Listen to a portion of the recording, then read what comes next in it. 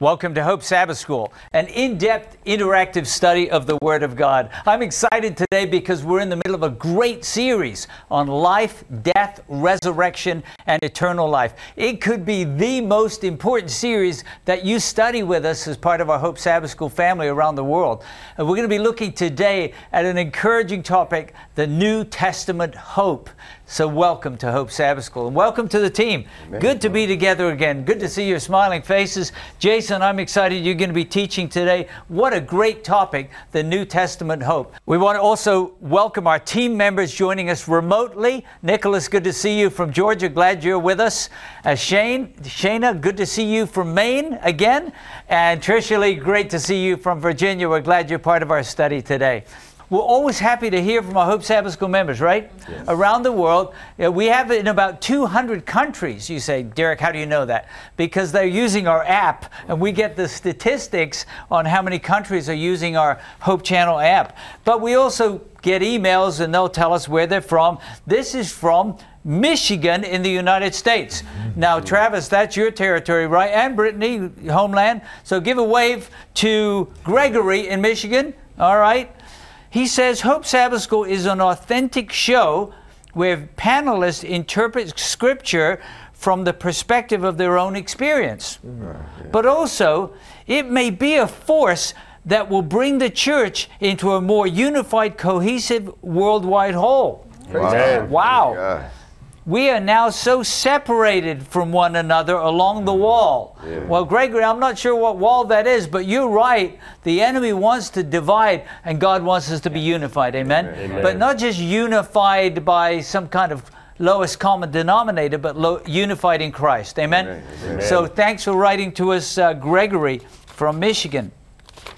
Here is a note from Maureen in Guyana. Now, Travis, you've worked in Guyana, right? So you know the folks there. And Maureen writes and says, I appreciate the interactive nature of Hope Sabbath School and the wide cross-section of panelists. Okay, let's take a look at the panelists. Look at each other. Do you notice that we don't all look the same? That we're not all ladies, and we're not all men, right? And we're not all from one part of the world. That's because we represent a global family.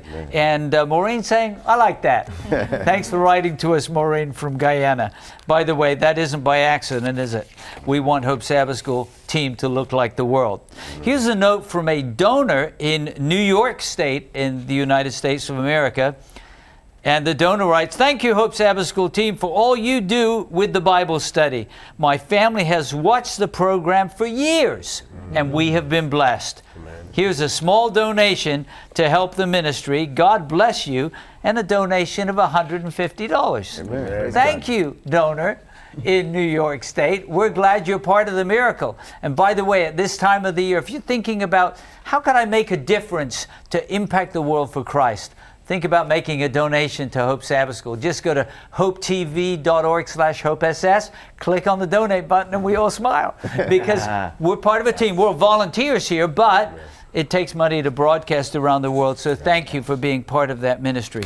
And one last note from Alma in Texas. Anybody here from Texas? Nisha, are you from Texas? All right, Alma writes from Texas in the United States.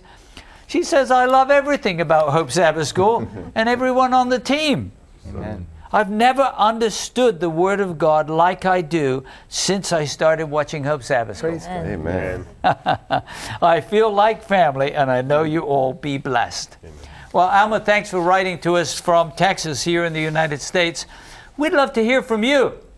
You say, Derek, I don't write to people. Well, but we'd like to hear how God's blessing your life through a study of the Word of God. Write to us at sshope@hopetv.org. And you say, I'm not very skilled on the computer, then ask your son or daughter or your grandchild, and they'll tell you how to do that, sshope@hopetv.org. Maybe you're just a youngster. You say, can I write in if I'm only 12? Absolutely. We'd love to hear from you how God is blessing you as part of the Hope Sabbath School family. Oh, we've got a special gift, don't we? We have a special gift for you during this series on life, death, resurrection, and eternal life. It's a digital book called The Story of Jesus. And I'm excited about that. It's focusing specifically on the life, death, resurrection of Jesus and his gift of eternal life to us. And you can get a digital copy of the story of Jesus absolutely free by going to our website, hopetv.org/hopeSS. You've learned that by now. And in the middle of the screen, it says free gift. Just click on that button and you can get a free digital copy of the story of Jesus. Well, right now we need you to help us with our theme song. Oh, theme songs are always helpful, aren't they? And what's our theme song for this series? Anybody tell me? Do not be afraid. Oh, it's the word of Jesus, isn't it? Yes. From Revelation chapter 1. Do not be afraid. I am the first and the last. I am he who lives and was dead. And behold, I am alive forevermore. And I have the keys of Hades. That's the grave, and of death. I'm so thankful for that scripture of Jesus. Let's sing it together. Do not be afraid, I am the first and the last. I am he who lives and was dead. And behold, I am alive forevermore. Amen. And I have the keys of Hades and of death. I am the Alpha and the Omega, the beginning and the end, who is and who was and who is to come. I am the Alpha and the Omega, the beginning and the end, who is and who was and who is to come. The Almighty, the Almighty.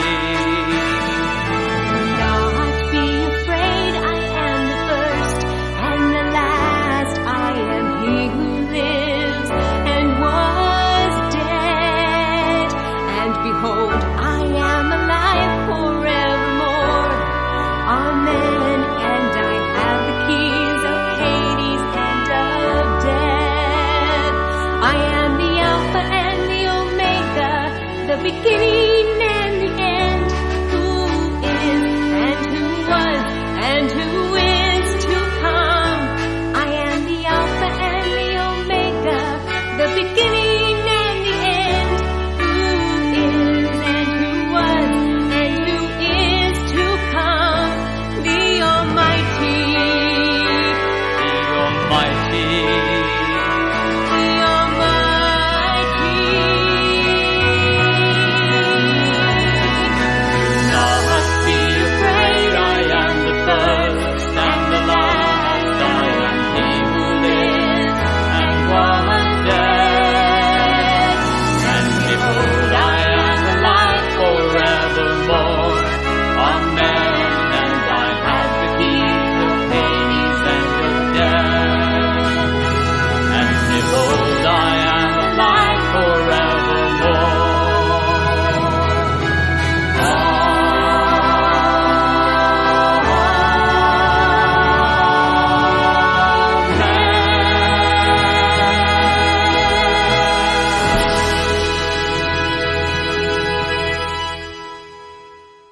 What an amazing promise of Jesus. Jason, I'm looking forward to the study on the New Testament hope. Amen. Thank you, Pastor Derek. Please bow your heads as I pray. Our dear Heavenly Father, as we open your word, Lord, help us to find hope in you. Amen. Lord, as we look through the New Testament, as we look through the scriptures, Lord, help us to have encouragement no matter what we're going through in this life. Guide our hearts, guide our minds. We pray this in the name of Jesus. Amen. Amen. Well, we've been looking here at this idea of life, death, what happens after death. We talk about resurrection and eternal life. And today we're looking at this from the perspective of the New Testament. And who was the most prolific author of the New Testament? Who wrote a large portion of the New Testament? Paul, yes. And so we're actually going to go and start in the writings of Paul. We're going to go to a letter he wrote to the Corinthians. 1 Corinthians chapter 15. I'm going to ask Brittany if you could start us out here. We're in 1 Corinthians chapter 15. If you could read verses 12 through 19, because as Brittany reads, we're going to see here for Paul, this is not just a light matter. This is something very important. And as she reads, listen, let's see why for Paul is this so important, this idea of eternal life, of resurrection. Why is it so urgent for him? I'll be reading from the New King James Version. 1 Corinthians 15, verse 12 says, "Now, if Christ is preached that he has been raised from the dead, how do some among you say that there is no resurrection of the dead? But if there is no resurrection of the dead, then Christ is not risen. And if Christ is not risen, then our preaching is empty, and your faith is also empty. Yes, and we are found false witnesses of God, because we have testified of God that he raised up Christ, whom he did not raise up, if in fact the dead do not rise. For if the dead do not rise, then Christ is not risen. And if Christ is not risen, your faith is futile. You are still in your sins. Then also those who have fallen asleep in Christ have perished. If, in this life only, we have hope in Christ, we are of all men the most pitiable." Ouch, that's some pretty strong language there. We are of all men the most pitiable? Yikes. All right, Jason, what do you think of that? What is Paul saying there? Wow, it's just saying for the most part that our hope, our faith relies on Jesus being resurrected. You know, without that, like Paul said, it's futile, you know, and we would still be in our sins. We would still be in our sins. Nisha. Yeah, and it also, I mean, while the dead have no hope, we have hope for the dead that we are going to be resurrected once again, and it also it removes that as well. I'm thinking of what Jesus said in the theme song. You know, he has the keys of the grave and death. So his victory over death becomes our victory when we have faith in him. Exactly. Amen. Yes. Travis, you wanted to add here to what you see here Paul's talking about? Well, it just seems, I'm trying to think of the audience who he's speaking to, and I'm thinking he must have been speaking to the Sadducees because they didn't believe and taught that there was no resurrection from the dead. So this would have been a paradigm shift for some who would have thought that there was no resurrection. Well, I think it wouldn't be Sadducees, though, because we're in Corinth here. So we're the Greeks then? Yeah, these would be Greeks who maybe believe in some kind of immortality of the soul, that we float off, flesh is bad, spirit is good, which is not what Jesus taught, right? That's correct. Jesus taught a literal resurrection from the dead. But, probably there in Corinth, with the Greek philosophy, there's this argument that really a bodily resurrection would not be even desirable. That's right.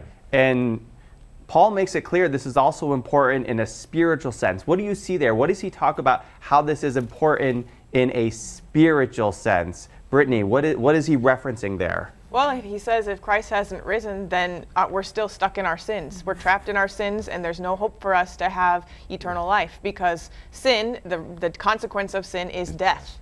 Harold. I was just going to add, if there's no resurrection, then what's the purpose of life? What's the purpose of our existence? Like, why are we here? Then nothing matters at that point. If our existence is just this, anything goes. And Paul makes a hint to that. I would like, Harold, actually, if you could go in this chapter, go to 1 Corinthians chapter 15, go to verse 32, and just read the second part there, part B, if you will, of verse 32, because Paul literally basically says almost that same idea, Harold. So if you could read that for us. And I'll be reading from the New King James Version. And it reads, "If the dead do not rise, let us eat and drink, for tomorrow we die." All right, so what does that say, Travis? What is the point of this life if the dead do not rise? Well, I mean, I'm thinking here, in terms of how we live today, and basically he's saying, if this isn't true, that he hasn't been raised, we might as well just live it up because it's all we got. There we go. And this is actually, you guys notice, is Paul quoting somewhere here? Yes, Jason. He's quoting Solomon. And it's interesting because he chose that because, of course, in Ecclesiastes, we see that, Solomon is basically kind of doing an overlook of life itself. And so he pulled this from this to kind of make his point more pointy. All right, so we should probably read that then. He's quoting from Ecclesiastes. He's actually quoting from chapter 2, Ecclesiastes chapter 2, which we know is written by Solomon, the wisest man who ever lived. We could say even one of the wealthiest. I'm going to ask Laurel if you could read, because we're going to read about this man who tried to get pleasure, who try to get, shall we say, hope, if you will, out of this world, out of this world's existence. We're going to go to Ecclesiastes chapter 2. Laurel, if you could read verses 1 through 11. Let's see here. And as she reads, let's look. What is his attitude? What are the actions he tries to do? And then, of course, what is his conclusion? I'll be reading from the New American Standard Bible. I said to myself, "Come now, I will test you with pleasure. So enjoy yourself." And behold, it too was futility. I said of laughter, "It is madness." And of pleasure, what does it accomplish? I explored with my mind how to stimulate my body with wine, while my mind was guiding me wisely, and how to take hold of folly until I could see what good there is for the sons of men to do under heaven the few years of their lives. I enlarged my works. I built houses for myself. I planted vineyards for myself. I made gardens and parks for myself, and I planted them in all kinds of fruit trees. I made ponds of water for myself from which to irrigate a forest of growing trees. I bought male and female slaves, and I had homeborn slaves. I also possessed flocks and herds larger than all who preceded me in Jerusalem. Also, I collected for myself silver and gold and the treasures of kings and provinces. I provided for myself male and female singers and the pleasures of men, many concubines. Then I became great and increased more than all who preceded me in Jerusalem. My wisdom also stood by me. All that my eyes desired, I did not refuse them. I did not withhold my heart from any pleasure, for my heart was pleased because of all my labor, and this was my reward for all my labor. Thus I considered all my activities my hands had done, and the labor which I had exerted, and behold, all was vanity, striving after wind, and there was no profit under the sun. Wow. That's quite a, shall we say, a testimony. So I want to go through this passage. Harold, what is the attitude of Solomon at the beginning here? What are his thoughts towards life? Well, I mean, at least the thing that he did on earth, he just realized after he enjoyed himself, he wasn't filled. All right. It wasn't fulfilling at the end of the day. And he still wanted to do more. But he still wanted to do more. Travis? It's as if he's trying to take all his wisdom and put it into this one idea. I want to get the most out of life. That's what he's striving for. So in his, it seems like this isn't God-given wisdom. I'm going to, with all my wisdom, try to get the most I can out of this short period of life that I have. And did you see what are the things he tries to do? Nisha, what are examples? What are some of the things you see there that he actually tries to do to get pleasure out of life? So monetarily, he accrues a lot of wealth, and so he then starts building himself things. There are vineyards, there are homes, there are people to work in the homes, there are wives, there are everything that you could acquire possibly with money. Yes, people to work in the home, wives, and is he getting these by free choice? We get some hint here. Apparently, he's also including other people forcibly in this. So he's exploiting other people to get his own pleasure out of all these experiences. And what is his conclusion?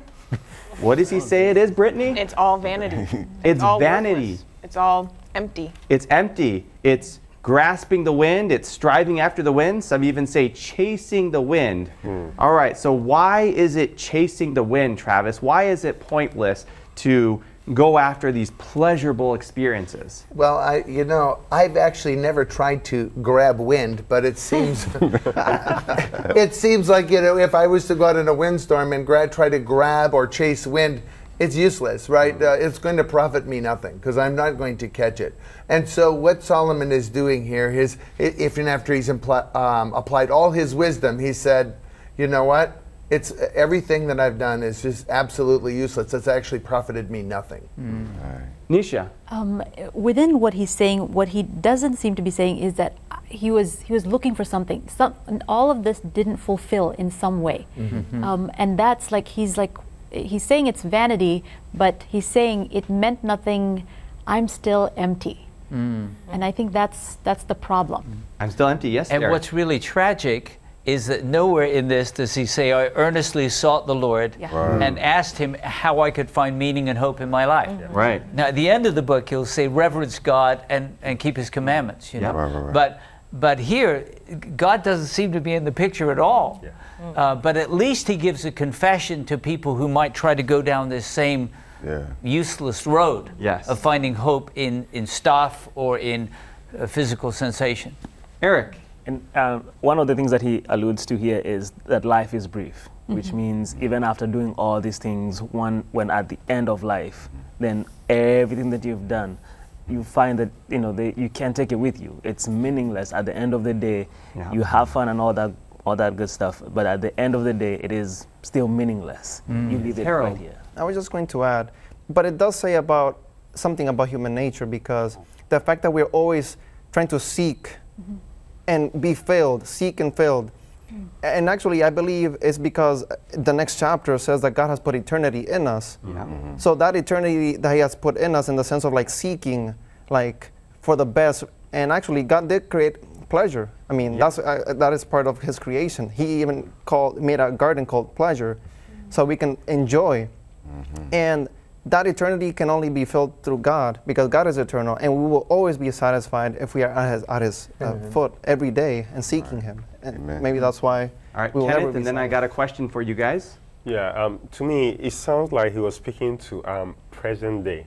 Like the way we are living our lives. And as a young person, all the things that we think bring fulfillment, bring joy, but every single one of them, as you keep going up the ladder, which he described, you become emptier and emptier. So I think if there's someone who can share his experience, a billionaire, and did all of this and still says it's vanity, I would take him serious. Kenneth referenced present day, and lest we be so hard on Solomon, have we ourselves sometimes possibly lived for pleasure? I'm just curious, and I know this is a personal, vulnerable moment, but is there anyone here on the team maybe where you've had some experiences like Solomon? You wanted to try to get what you could out of this life. You wanted to live for pleasure. Is there anyone here on the team? Harold, you nodded your head? Well, I mean, sure, I'll go ahead. I was not nodding my head, but I mean, I can start even at a younger age. All right. As a younger boy, actually, I was very ambitious. I always wanted toys, even when my mom and my father never wanted to buy it because for their means. But I always found a way how to get that regardless. So I would come up with schemes to steal and just keep it in a way that I made it appear as if my parents bought it. So like one time I went to the store, I stole like this set of toys and I hid it in my father's closet. And after he came from work, he's like, "Oh, how did how did they get this?" And I said, "Oh, thank you for buying this for me." And it's in your closet. And I was a young boy. I was probably like 5 years old. Wow. And it didn't end there. I would go to the parks. I would see the toys. I would be waiting until the children will go away, and I'll just steal it and bring it home. Oh. And I would do that for many years, even to my teenage years. I would still steal because for some reason, I always wanted something, but I realized I was never satisfied, but I kept doing it. Until, of course, I understood more. Jesus is like, oh, wait a minute, this is my true fulfillment, not these things. So even as a boy, you tried to get your fulfillment out of toys, out of pleasure, out of things, and you found that it's not valuable, it's not, it doesn't help. Yes, Derek? I just want to affirm Harold for having the courage to share his testimony. Right. Yes. Because sometimes people watching Hope Sabbath School think, well, you folk are all like perfect people, and I'm struggling because I've been addicted to something. And it may not be even things that are bad. I may be addicted to being top of my class, having the highest grades. But even those things don't meet the deepest longing of the heart. Only God can meet that. And I think Kenneth is right. That's our culture today. People are trying to find hope in things apart from God. And as Harold shared there, while he tried to find meaning and hope out of toys, out of pleasure, he said it wasn't valuable, it was pointless, it was vanity, meaninglessness. Why is that, Travis? Why do we get hopelessness even when we're trying to find hope and pleasure out of this world?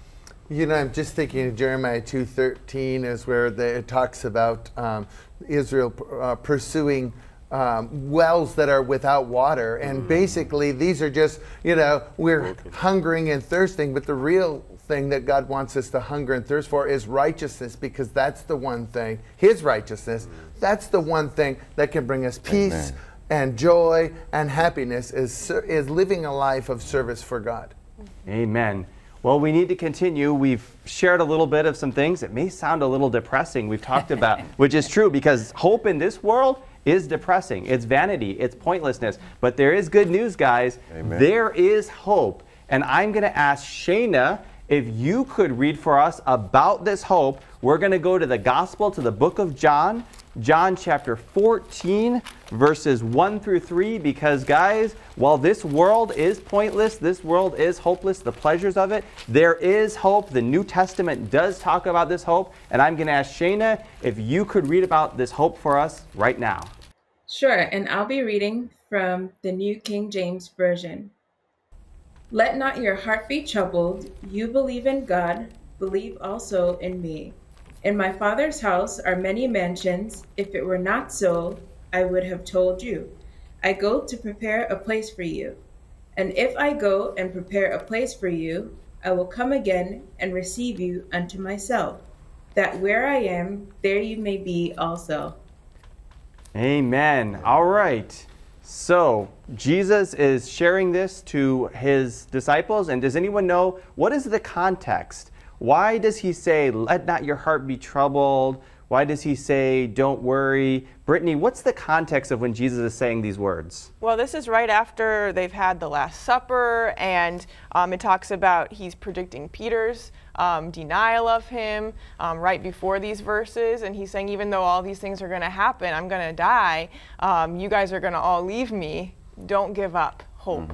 Don't give up. I'm preparing a place for you, and I will come back. That's right. Because is it possible the disciples might have been tempted even to have a little bit of pleasure or a little bit of hope in this world? We made reference, Pastor Derek shared about, pleasure and achievement, and maybe the disciples had some of that hope in Jesus. Yes, Kenneth? Yeah, I think earlier on when we look at the life of the disciples, their hope of Jesus was Jesus establishing an eternal kingdom, or a kingdom on earth, to redeem them from their temporal suffering. They were not looking for an eternal hope. So their hope was even limited, something that Jesus could not fulfill. And sometimes we see that today. Some people hope in God is for them to have that kind of material world, or something that they need here and now, not something bigger. Yes. Nisha? What Kenneth was just saying just made me think, without God, we don't understand. God kept trying to break this notion that you can get happiness here on earth. And he was trying to expand their minds in a way that they just completely didn't understand, in a hope that was just so much bigger than what you can physically see. And he's like, you don't understand how much happier you will be, or how much more hope you can experience in something that I am going to give you. You have to take your eyes off of what is in front of you. But they were having trouble doing that in that moment. That's right. Travis? Well, I'd just like to say that they had already given up, at this point, they had already given up their careers to follow Jesus. True. And they were about to suffer a great disappointment. Yeah. And so here I see the love of God in that he's sharing with them, I will return. And they don't even, they can't even comprehend that what's going to happen. And when it happens, matter of fact, when people come back to them and say he's risen, they're like, I don't know if I believe that. And so here's the promise to them and to us, that Jesus will come again. That is the promise. Jesus will come again. Yes, Jason? Yeah, I'd just like to add, too, this is one of my favorite scriptures right here, but I took notice of the latter part of verse 2 when it says, if it were not so, I would not tell you. I just love it that, Jesus kept it real with us, kept it 100%, laying it all out before us. Yes. And we also hear this promise repeated again by someone else here also in the New Testament. I'm going to ask Nisha if you can go to the next book of the Bible, right towards the very end of Jesus' experience here on this earth. If you could go to Acts chapter 1 and read for us verses 9 through 11, because we're going to have this promise repeated again, and this time maybe not even just by Jesus. Someone else is going to share this promise. Sure. And I will be reading from the New King James Version. Now when he had spoken these things, while they watched, he was taken up, and a cloud received him out of their sight. And while they looked steadfastly toward heaven as he went up, behold, 2 men stood by them in white apparel, who also said, Men of Galilee, why do you stand gazing up into heaven? This same Jesus who was taken up from you into heaven will so come in like manner as you saw him go into heaven. All right, so we have a promise here. And who gave this promise? Was this a promise from Jesus, or who gave this promise, Nisha? 2 angels, we assume. Yeah, probably angels. We know they're men in white, heavenly messengers. All right, and what is this promise, Brittany? What is the promise that they share? That the same way Jesus went to heaven, he's going to come back again. Right. You have this hope that he told you that he's preparing a place for you and he will come back for you. All right. What does this mean, Travis? We have this hope that Jesus will return and have this place for us. What does that mean? What does that look like? Well, I think for me personally, it's not just for me, but it's the fact that he will return is a blessing for, I'm thinking about my mother and those who have preceded me in death, that when he returns, that I'm going to meet them. So it's not just like a personal happiness that I get, or selfish happiness because it's about me, but it's because everybody is included in this promise. Tricia Lee. I think it's really important what the angel shared, because what it really means is that there's no confusion as to Jesus coming back. We don't have to think we'll miss his return. He said the same way he's coming, same way he went is the same way he's coming. So if someone's looking for hope, they don't have to be anxious that they're going to miss this big hope. They're going to miss Jesus' return. I think that's why it was really important for them to specify the same way you see him go is the same way he's going to return. Because if you're looking for hope in Jesus and you're not sure, did I miss him? Did he come back? Did somebody else? No, he's going to come in a very visible way. And that's really important when we're thinking about what that means for us that are expecting and looking forward to him with that hope. Amen. Shayna, you want to add to that? Yes, and this hope that we have in Jesus' return is not like anything that we hope for here on earth, that we'll attain whatever we're hoping for and then we get it and then, okay, the hope dies and okay, what's next? What else can I pursue? What else can I get? This hope that we have in Jesus, it's everlasting, because once he comes, all the pain and the suffering and all the bad things that we're associated with on this earth will end, and what we'll have in Jesus will be everlasting and forever. Amen. Amen. Yes, Derek. I just want to share those 2 verses in John 14 and Acts 1 are really important. Jesus himself and then these 2 messengers. And it says, if it just said 2 men, you'd say, well, I guess some people living there. But dressed in white is kind of a cryptic clue to the tomb where 2 people in shining garments appear and say, he's not here, he's risen. So these are clearly heavenly messengers.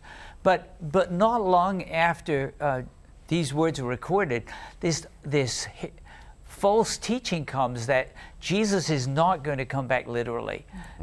Even religious people say, well, he'll come in your heart. Right. Well, that's not what Jesus said, as Tricia Lee pointed out. The same way, personal, visible, audible, going up into heaven, that's how he's going to come back. And I think we need to really hold fast to that hope and not let people explain it away in some kind of mystical way. Amen. Kenneth. The little thing I wanted to add is this. The angel says, this same Jesus, in the Bible, the same is supplied, but the original word says, this Jesus.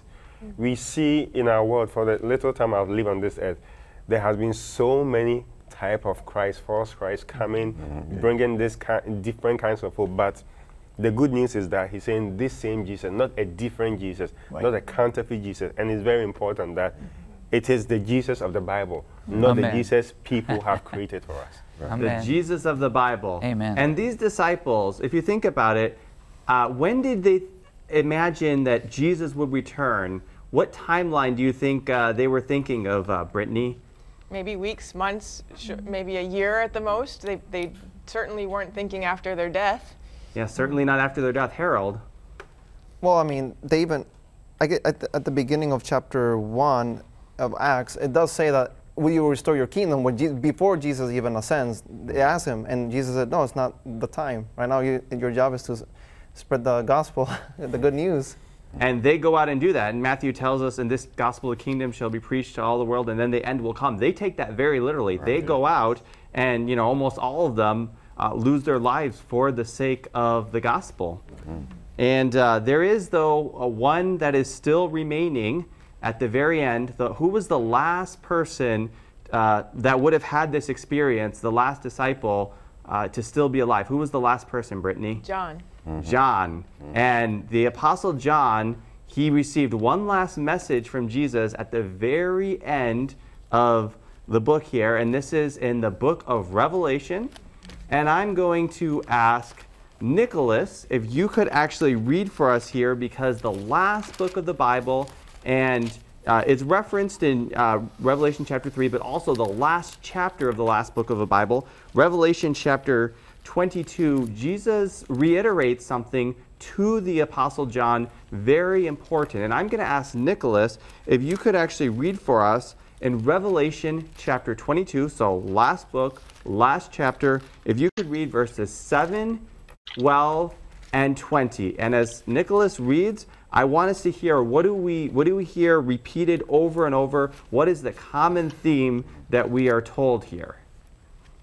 Absolutely. I'll be reading from the New King James Version. Verse 7 says, "Behold, I am coming quickly. Blessed is he who keeps the words of the prophecy of this book." And in verse 12, "And behold, I am coming quickly, and my reward is with me, to give to everyone according to his work." And then again in verse 20, "He who testifies to these things says, Surely I am coming quickly. Amen. Even so, Lord Jesus, come." Amen. Amen. All right. So what is the theme, Kenneth? What do we hear repeated over and over there? Behold, I'm coming quickly. I'm coming quickly. Travis. It says that he is coming quickly, but one of the things I just want to point out is that this could be relative, even to our life. I mean, let's say I live 80 years.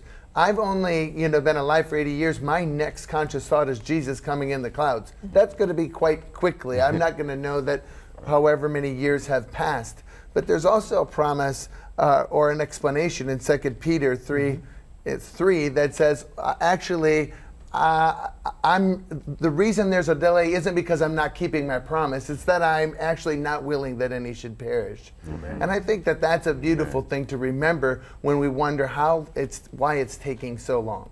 Trisha Lee, you have a thought here?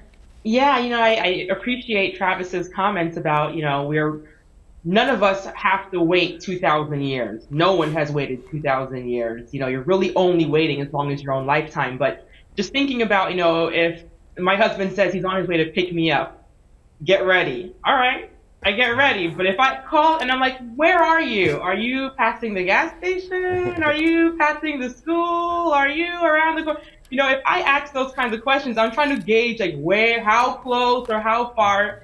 And if I know where he is, I probably won't be ready when he gets here. Right. If he says, be ready, I'm on my way, because I don't know where he is on the road, I'm going to be rushing and hurrying up, right? But as soon as I know he's at the school, okay, I have a little bit more time, and maybe we'll go relax.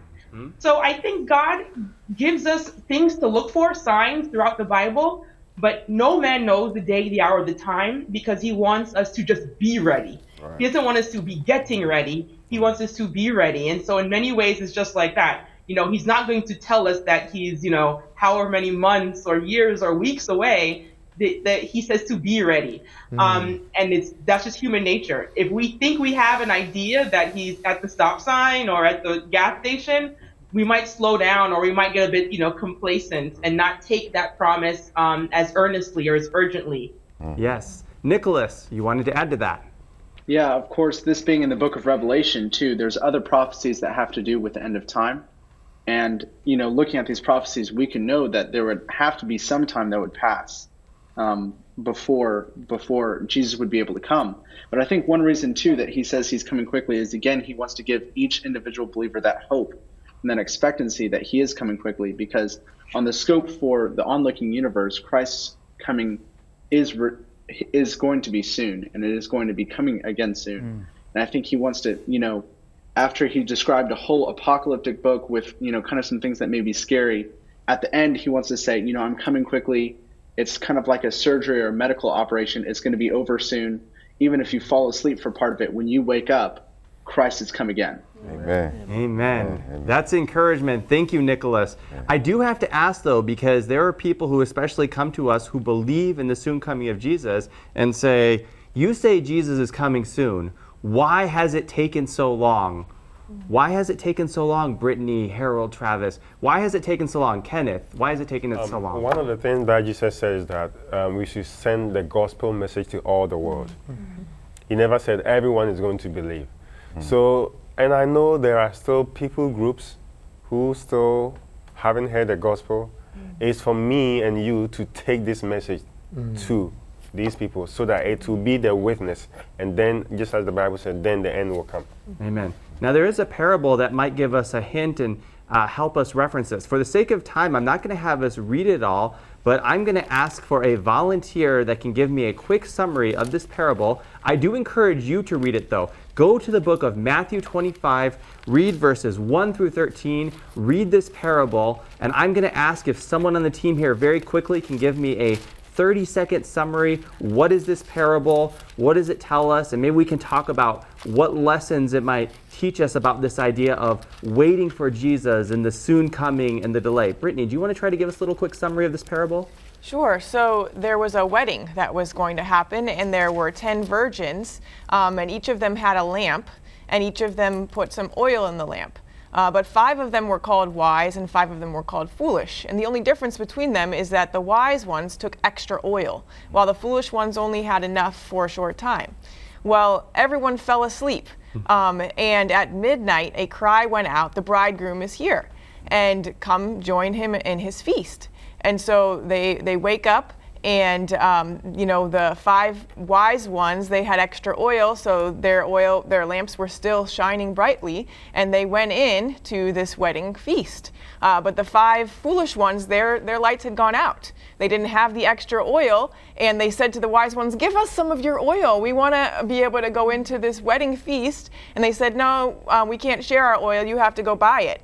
But it was too late. When they went to buy it and they came back to the feast, they knocked on the door, and the bridegroom said, "Nope, it's too late. You can't come in." All right, thank you, Brittany. I appreciate that summary. So what lessons does this teach us? What lesson does this tell us, Travis? What can we gain from this parable about this idea of the delay of Jesus coming? Well, one of the things that we learn from the parable is that none of us are perfect. They were all sleeping, right? Yes. But one of the things I think that we can learn from this is to be ready every day.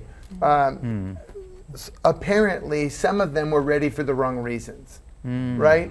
And so, it's not, we aren't to be ready just so we don't miss out on eternity, but actually, I was thinking of the woman at the well when Jesus said that true worshipers will worship in spirit and truth. God actually wants people who love Him, right? Exactly. And so we're not just waiting because we want to get into heaven. We're waiting because we actually look forward to seeing our Redeemer. And I think that's really important what Travis is saying, because at the end of this narrative, he says to the foolish, I don't know you. We don't have a relationship. So it's much more than just, well, couldn't you share some oil? There, in another portion of Scripture, it says there's a form of godliness. Yes. And tragically, that's what I think we're saying here. But in terms of the delay, because we're talking about the hope, right? Yes. There's nowhere in that story that says the bridegroom came at any time other than when he intended to come. Yeah. Right. For them, it seemed like a delay. Yes. And I think we need to see the return of Jesus from God's perspective. I'm coming quickly in terms of eternity, versus my little life. Yes. Right. But the key that we've been hearing is that we need to be ready in a relationship with Jesus every day. Amen. Eric. And I was going to say the same thing. Trisha Lee mentioned the same thing, that always be ready. And one of the things that the wise ones is they were ready. They were ready at the time they were ready. They had even extra just in case what the bride, quote unquote, came delayed. Because like Derek just said, there was not a set time when he was supposed to get there. It just had to be ready for when he gets there. That's right. Being ready. All right. Well, we need to continue on, because what are we getting ready for? What are we wanting to experience? It's eternal life. And so, is eternal life only a future experience? Kenneth, I would like if you could read for us also another book written by the Apostle John, because there's an interesting testimony from the Apostle John in the book of 1 John chapter 5, verses 11 through 13. And this testimony might give us a little hint, if we will. Let's look at some of the language about when do we get eternal life? Is it simply a future experience? Let's see what the testimony of the Apostle John is related to his experience with Jesus Christ. All right, and I will be reading from the New King James Version, and it reads, "And this is the testimony that God has given us eternal life, and this life is in his Son. He who has the Son has life. He who does not have the Son of God does not have life. These things I have written to you who believe in the name of the Son of God, that you may know that you have eternal life, and that you may continue to believe in the name of the Son of God." Amen. Amen. All right. So if we have anyone who knows a little bit about English grammar here, what tense are these words? Is this talking about a future experience? What words do we see here? Laurel, what words do we see here that tell us about what tense these words are in? So like, he who has the Son has life. That's present. So presently, you need to have God in your life right now. Has, present. So is it possible, Travis, to have eternal life right now? Well, if the word of God is true, yes, because it says that you may know that you have eternal life, present tense. So, yeah, I mean, I believe that the word of God is inspired and is true. So, yeah, I believe that it is possible. All right, so it is possible. Yes, Eric? It may be a little confusing saying that you have eternal life right now, and someone might take it literally and say, because I have Christ and I believe in Christ, that I am not going to die. But I don't think that is what it references. I think it references, like, because I have Christ, there is a promise of eternal life once I am transformed from this body of sin and I'm transformed into what really God intended for me. Yes, Derek? I think it's both. I think Jesus says, I've come that you might have life and have it more abundantly or in fullness. I think eternal life is not just length of life. I think it's quality of life. And that's why, as we've been sharing, if I experience the fullness of life with Christ and I happen to fall asleep in death and be raised at his resurrection, really my life with him has not stopped. I'm experiencing that eternal life and the certainty of that hope every day. Yes. Amen. Amen. Tricia Lee. Yeah, just building off of Eric and Pastor Derek's comments, if we go to sleep, you wake up the next day, you don't say your life stopped. And the Bible says that, death is asleep. And so from a physical perspective, at the end of our lives, we fall asleep, and our next thought, we wake up, and we are in eternity. Eternity has begun or continued for us. The short period of time that we live compared to forever, it's really not a big difference. So physically, that eternity, the promise is there.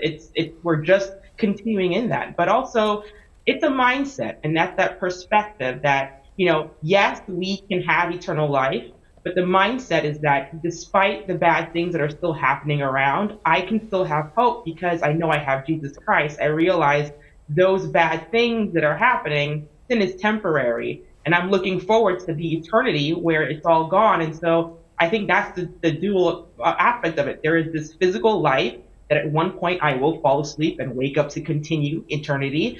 But also I can have that eternal mindset right now. And that's the hope that despite the negative things happening around me, I know that Jesus is coming back and those things will pass away. So I can still have that joy and that happiness that can only come from Jesus because I can see and have the mindset of Christ that the bad things are not forever. They will pass away. Amen. Amen. They will pass away. Yes, Nicholas. I think also one of the things is that kind of ties the resurrection together with this hope and this eternal life is really, when we are living life in sin, it's not life at all, it's death. Ephesians 2:1 says, and you were made alive who were dead in trespasses and sins. So we're kind of already, although we're living physically, when we're in sin, we're really living in death.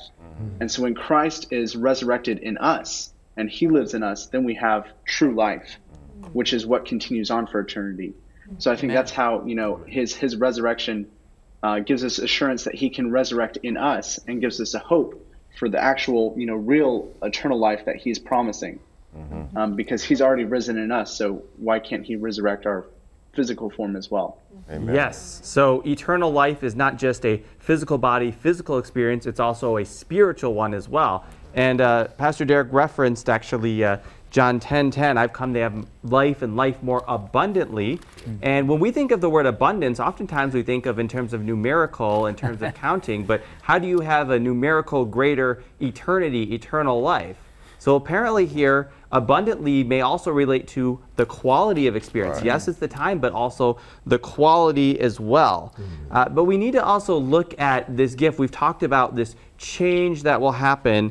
And so I want us to understand when it happens, because we know there's going to be a change. We know there's going to be a process. We know we're going to be having a new heaven and a new earth where righteousness dwells. There's going to be a better quality experience, salvation from sin, as Nicholas referenced. And I'm going to ask Travis if you could actually read, because it's important for us to understand when this happens. So Travis, if you could take us to, we're going back here to the Apostle Paul, to 1 Thessalonians chapter 4, verses 13 through 15, because it's important for us to understand when this happens, and also let's look a little bit about what this is that's going to happen for us. And I'll be reading from the New King James Version. But I do not want you to be ignorant, brethren, concerning those who have fallen asleep, lest you sorrow as others who have no hope. For if we believe that Jesus died and rose again, even so God will bring with him those who sleep in Jesus. For this we say by the word to you by the word of the Lord, that we who are alive and remain until the coming of the Lord will by no means precede those who are asleep. All right. So, this experience, this change that's going to happen, we said eternal life is now, but apparently there's also some kind of change that happens related to this idea of death. When does this happen, Brittany? Well, according to Paul, it happens at the second coming of Christ. The second coming of Christ. All right. So what does this mean, Jason? What is this experience we're talking about here? Well, it's just, after, everything takes place, as far as, the earth in its condition now, when Christ comes back, therefore the reward that we talked about in Revelation 22 is going to be given to those who sought him, their whole life. All right. Travis.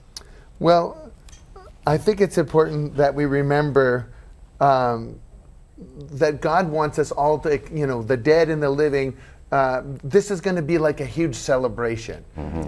This is as exciting for God as it is for us, because we're the treasures. And so he's as excited to come and gather his people at that time as we are as excited to sit here and wait for him. So I think it's important to remember that this event is going to be amazing. Amen. Nisha, and then I'm also going to have you read in a second. Sure. And we spoke about, I think, in previous lessons this quarter, just about the two resurrections that we're going to have. And in this one, we're specifically talking about the first resurrection when Jesus returns again, the promise that we read earlier in this lesson. He's gone up. I'm going to come back the same way. We're talking about that second time that he's coming. And at that point, the dead will rise, as will those who believe in God. Both sets will be raised into heaven. And that's the first resurrection. Amen. Now, Paul describes this as a mystery, Nisha. And so I'm going to ask, actually, if you can read about this mystery. We're going to go back to where we began, to 1 Corinthians chapter 15. And Nisha, if you could read for us verses 51 through 55. Let's see, because Nisha shared with us about this first resurrection. Let's see, because Paul gives us a little bit of more clue, a little bit of details. He calls it a mystery, but he gives us some hints. So let's see what we can pick up here from the word of Christ, from the scriptures here, about what's happening. And I'm reading from the New King James Version. Behold, I tell you a mystery. We shall not all sleep, but we shall all be changed. In a moment, in the twinkling of an eye, at the last trumpet. For the trumpet will sound, and the dead will be raised incorruptible, and we shall be changed. For this corruptible must put on incorruption, and this mortal must put on immortality. So when this corruptible has put on incorruption, and this mortal has put on immortality, then shall be brought to pass the saying that is written, Death is swallowed up in victory. O death, where is your sting? O Hades, where is your victory? All right. What is this? What are we talking about here, Travis? What is this? Well, this is the mystery that's being talked about is us being changed, both physically, spiritually. I mean, we'll have immortality finally, you know, and that is something that I don't think we understand, right? Because everything to us, there's always an end, and here we're going to experience life and a change without end. Amen. All right, Trisha Lee, a comment very quickly here. Yeah, you know, our hearts and our characters have already been made like Jesus. And when he shows up, you know, we know him. But we're not entering heaven and eternity with aches and pains or anything like that. He's going to physically give us new bodies, our eternal immortal bodies, and we just continue living with that new frame, the one that we were intended to have. Amen. Amen. The one that we were intended to have. Yes. Jason, what do you think about this? This is just a great crescendo, you know, of the whole Christian experience. I mean, this is, like Travis said, a celebration, you know, what we look forward to. And if this was the only passage in Scripture right here, hey, we can close the book. Praise God. Kenneth, very quickly. Yeah, and then tying it together, it says that in Titus 1 verse 2, it says that in hope of eternal life, which God, who cannot lie, promised before time began. So this is the hope I believe in. Amen. This is the hope we believe in. Amen. And I want to challenge you. Maybe you've tried to find hope from the pleasures of the world. Maybe you've had some experiences like Solomon and you found out that life was pointless, meaningless without this hope in Jesus. I ask you, throw yourself into the hands of God. Ask the Holy Spirit to guide you so that all together we will be ready on that day when our soon coming King comes to take us home with him forever. Amen. Amen. Amen. Well, I was smiling while Jason was closing up our discussion today because that's our hope. Amen. And when the dead in Christ rise, those who love Jesus in their lives, who are sleeping, when they're raised, and those living, maybe you'll be one of them, are changed in that moment, twinkling of an eye. It's going to be a great celebration. But we're not going to be saying so much, oh, I did it, I did it. We're going to be saying, praise Jesus, our awesome Savior. Yes. And what a time of rejoicing that will be. Friend, Jesus wants you to be there. He wants you even today to say, Jesus, save me so that I can be with you for eternity. Let's pray. Father in heaven, we see so clearly in the New Testament the blessed hope that death has been defeated through the death and resurrection of Jesus. Amen. Our Savior can provide that eternal life for us, that we can enjoy that new life today and forever. And I pray for each one that we would trust Jesus as our beautiful Savior. In Jesus' name, amen. Amen. Well, thanks for joining us for Hope Sabbath School. We're not even done yet. This is an important series, life, death, resurrection, and eternal life. But not just information, friend, transformation. Accept what Jesus has done for you, and then go out and be a blessing to those around you.